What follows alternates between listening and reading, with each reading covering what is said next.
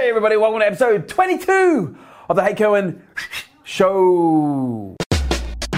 Hey everybody, thanks for tuning in to Hey Kerwin, where you have the questions and I give the answers. We have a couple of questions here. We have one from Instagram. Hello Instagram. It's from DDLee79. DDLee79. Hey Kerwin, as a manager, leader and high performer, how do I tactfully navigate managing up the chain with a boss who gives little to no direction, guidance or leadership to my team? There's a great book that I'd recommend for you to read. It's called Extreme Ownership, and Jocko Willink, who wrote that book with Leif Babin, they talk about the concept of leading down and leading up and leading down the chain of command. And look, in any situation where you feel like there isn't information being fed down the chain, then you've got to lead up the chain. And the reason that we do this is twofold. Number one, you want to make sure you have all the information necessary to be able to execute at the level to complete the mission objectives that's required from leadership, but you also want to be setting the example for the people down the chain to also be leading up the chain when they don't have the sufficient information to be able to execute on the mission objectives at the level that's required. You know, in any situation where you apply pressure, you normally get some form of resistance. And resistance isn't necessarily a bad thing, nor is friction. Friction produces heat. Okay, resistance creates pressure. You put heat and pressure together, what do you get? You put it together, add a little bit of carbon, you get diamonds. And that's what's required. You know, I think good leadership, good management is sometimes about learning how to push back, especially when you're pushing back and pushing up the chain if you don't have all the information. Look, you know, people say, how do you lead up the chain? You simply push back, you lead up, you ask questions, you ask for more information, but you need to make sure that you do it with the right framework, the right context, so that you're not just appearing to be a nuisance. Like, there's nothing more than I hate than someone who asks 1,000 questions.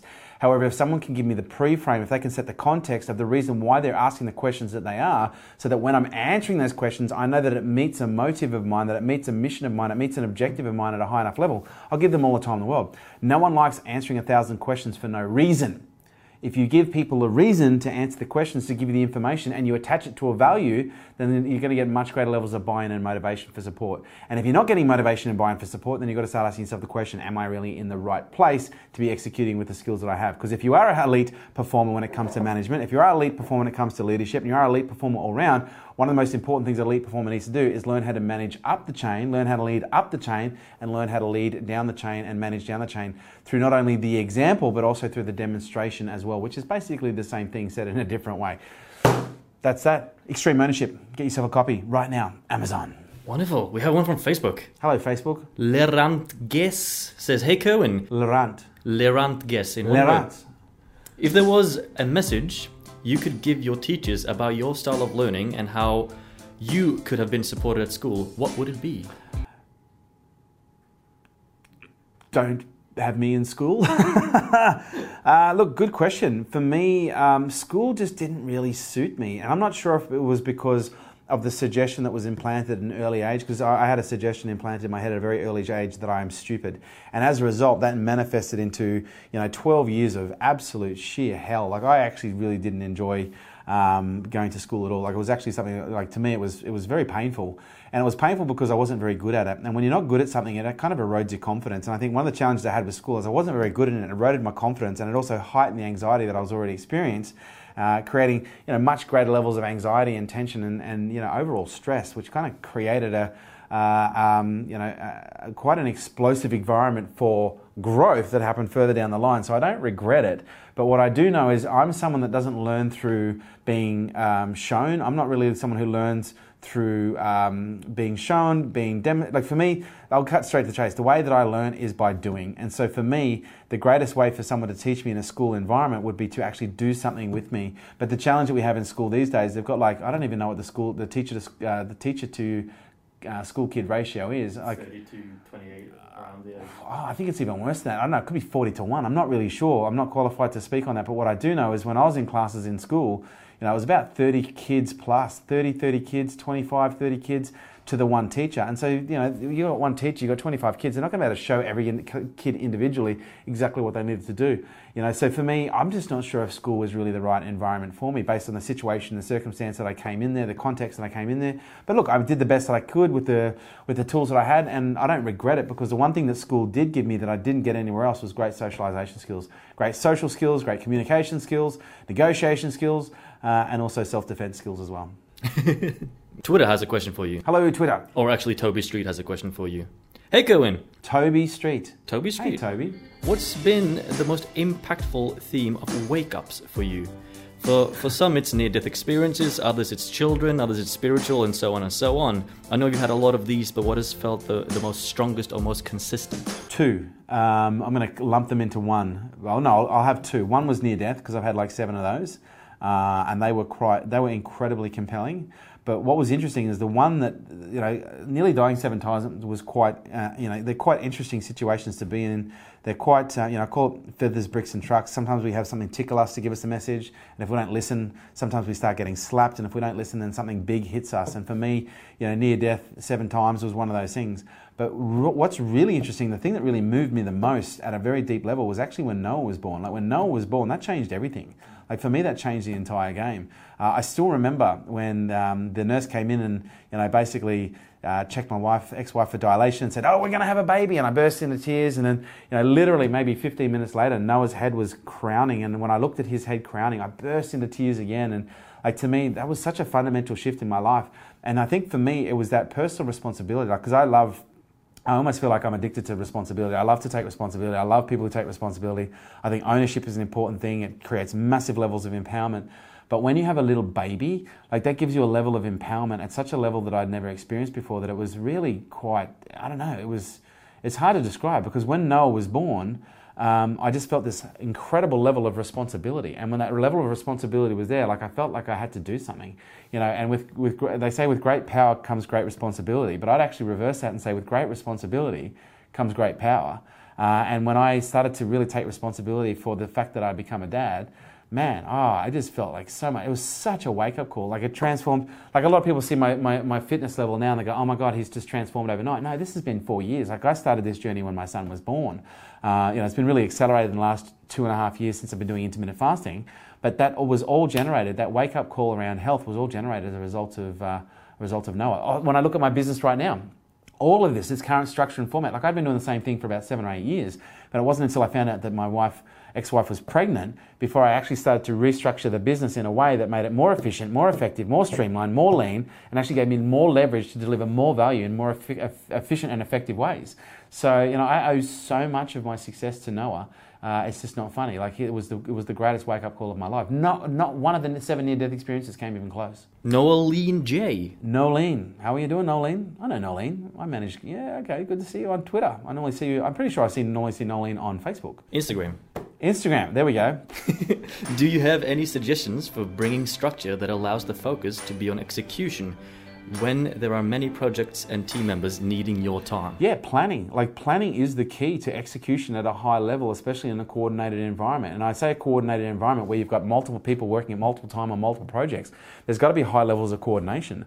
And the way that we create high levels of coordination, that drive high levels of execution, is by having a really strong plan. And a plan for me isn't just sitting there going, okay, let's just make a to-do list. You've got to reverse engineer this. You've got to start with, first and foremost, why does the business exist in the first place? Then break it down and go, right, what is our objective? Now, your objective could be 12 months, it could be 2 years. For us, it's 10 years. Like, what is it you're trying to achieve in the next 10 years? And then from there, you need to reverse engineer, okay, what are the things that need to be done in the next 12 months in order for us to get one step closer to that mission objective? Now, that objective could be 1 week, it could be 1 month, it could be 1 year, it could be 10 years. But what are the priorities that need to be executed for you to complete that mission objective or get one step closer to that mission objective? And then from there, those priorities need to be delegated either by department, but ideally by department and then by owner. And then once there's a level of ownership on those priorities then broken down on a weekly basis into goals, which are smaller subsets, smaller chunks of those priorities, and then on a daily basis into tasks, which are smaller subsets of those goals, and then at that point it is executed. We use high levels of social pressure to ensure and drive execution, and that for us is whereby not only do we plan every year as a group, as an entire team, but then we we plan also every quarter by department, and we then review and plan every month by department. We then review and plan by every week by department. We then review and plan every day by department. So we do an annual planning process, we do a quarterly planning process, we do a monthly planning process, we do a weekly planning process, and we do a daily planning process. And that is all derived from the purpose, mission, the values, but ultimately the purpose and the mission, the priorities, which are then segmented by department, then executed on a quarterly basis, reviewed on a monthly basis, and then actually defined for execution at a goal and a tactical level at a goal and a task level, which is tactical, on a weekly and a daily level by department. And when that information is being shared and creating in very high visibility environments, like if you're sitting down with 5 people in your department and you're going, okay, here are my three priorities for the quarter. Okay, and from those 3 priorities, here are my five goals for this week that I commit to. Just by virtue of you sharing that information with 5 people, that's going to increase the probability of execution by about 5 times, because there's now what's called the Pygmalion effect, which is expectation. The Pygmalion effect is whereby there is an expectation upon us from others to do certain things and perform at a certain level. And by the Pygmalion effect being initiated, it increases the probability of execution. Look, I don't know what the exact numbers are, but it's something like between 6 to 8-fold, because the social pressure that's required or that's acquired as a result of that expectation is really driven from us being mammals, social herd mammals, social animals, whereby we don't want to be removed from the herd. We don't want to be rejected from the herd. And if we are congruent and we do what the herd wants us to do, then it's going to decrease the probability of that happening. So for us, it's really quite simple. Plan and execute as a team, and fucking just create high levels of transparency, social pressure, and then just hold each other accountable. It's not that hard. Well, it is actually. It's very hard. But once you get going, it's actually ultra simple. Great. We have one last question for you from Joe Merengolo. He's on Facebook. Joe, how you doing, Joe? Hey, Cohen. Should an underperforming sales rep still be recognized for their effort if they're not hitting the goals, even though they are working hard? How do you feel about rewarding effort if the results just aren't there? Absolutely. Effort is the mainstay, because it's effort that will ultimately produce the results. Don't get me wrong, we acknowledge results on a regular basis, but the way that we award our team, in this environment is we really acknowledge effort, but particularly as it revolves around our values. Like, the more effort people put towards our values, the more successful that they become just by virtue of that. But one of the things that we've learned, especially if you read the book Drive, The Surprising Truth About What Really Motivates Us, written by the author called Dan Pink, where he essentially pulls in a whole bunch of research, and I think it's Chick Me Sent Me High, Carol Dweck, and a whole range of other research, social and behavioral scientists have put this information together. And what we understand is when we acknowledge the behaviors that we're looking for, we get more of those behaviors. Okay, and what we've discovered is when we actually acknowledge the effort, it amplifies the level of effort that people will put in. And so for me, I put an enormous weight on acknowledging people's effort. I also will acknowledge people's outcomes as well, especially when they complete that. And we do that in our planning sessions by acknowledging what we call the tick. But it's important also that you acknowledge the effort, and you acknowledge, like it's when you look at the Montessori method. My son's in Montessori. One of the things that that we are coached as parents to do is when you're working with the child, it's not about encouraging them to complete something. It's about encouraging them to apply the effort towards the completion of something. Because if they learn and if they become driven towards the effort, if they become acknowledged to be driven towards applying effort, the result is consequential. It's almost like when making money. If you focus on making money, 9 times out of 10 you just fuck it up. But if you focus on the things that as a natural consequence produce money, money will just happen automatically and you don't need to focus on it. So it's not about focusing on the money, it's about focusing on the things. It's not necessarily about focusing on the outcome, it's about focusing on the things. And the things, when it comes to the outcome, is the effort.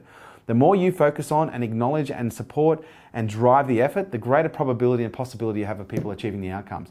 Focus on the effort and you'll achieve more outcomes. Acknowledge it socially, publicly, transparently, and give genuine credit. It's powerful. That is it. Episode 22 of the Hey Cohen Show. Almost lightning round like that one. It was a little bit more tight, a little bit sharper. Only had a small window to do this. For those of you who have a question, hashtag Hey Cohen in the comments below. Twitter, Instagram, Facebook, LinkedIn. Smoke signals, carrier pigeons, whatever you have, throw them in. Hashtag Hey Cohen, whatever you want to know about life, love, whatever you want to know. I'm happy to hear and help you. But the question of the day is, what is your fondest childhood memory from school? All of you went to school, or most of you did. I want to know, what is your number one childhood memory from school? Give me the short version. Let me know below. Really curious to know. Hashtag Hey Cohen. Say hi to your mum for me. Thanks for listening to Hey Cohen. If you would like your questions answered, don't forget to use the hashtag Hey Cohen on Twitter, Facebook, Instagram, and LinkedIn.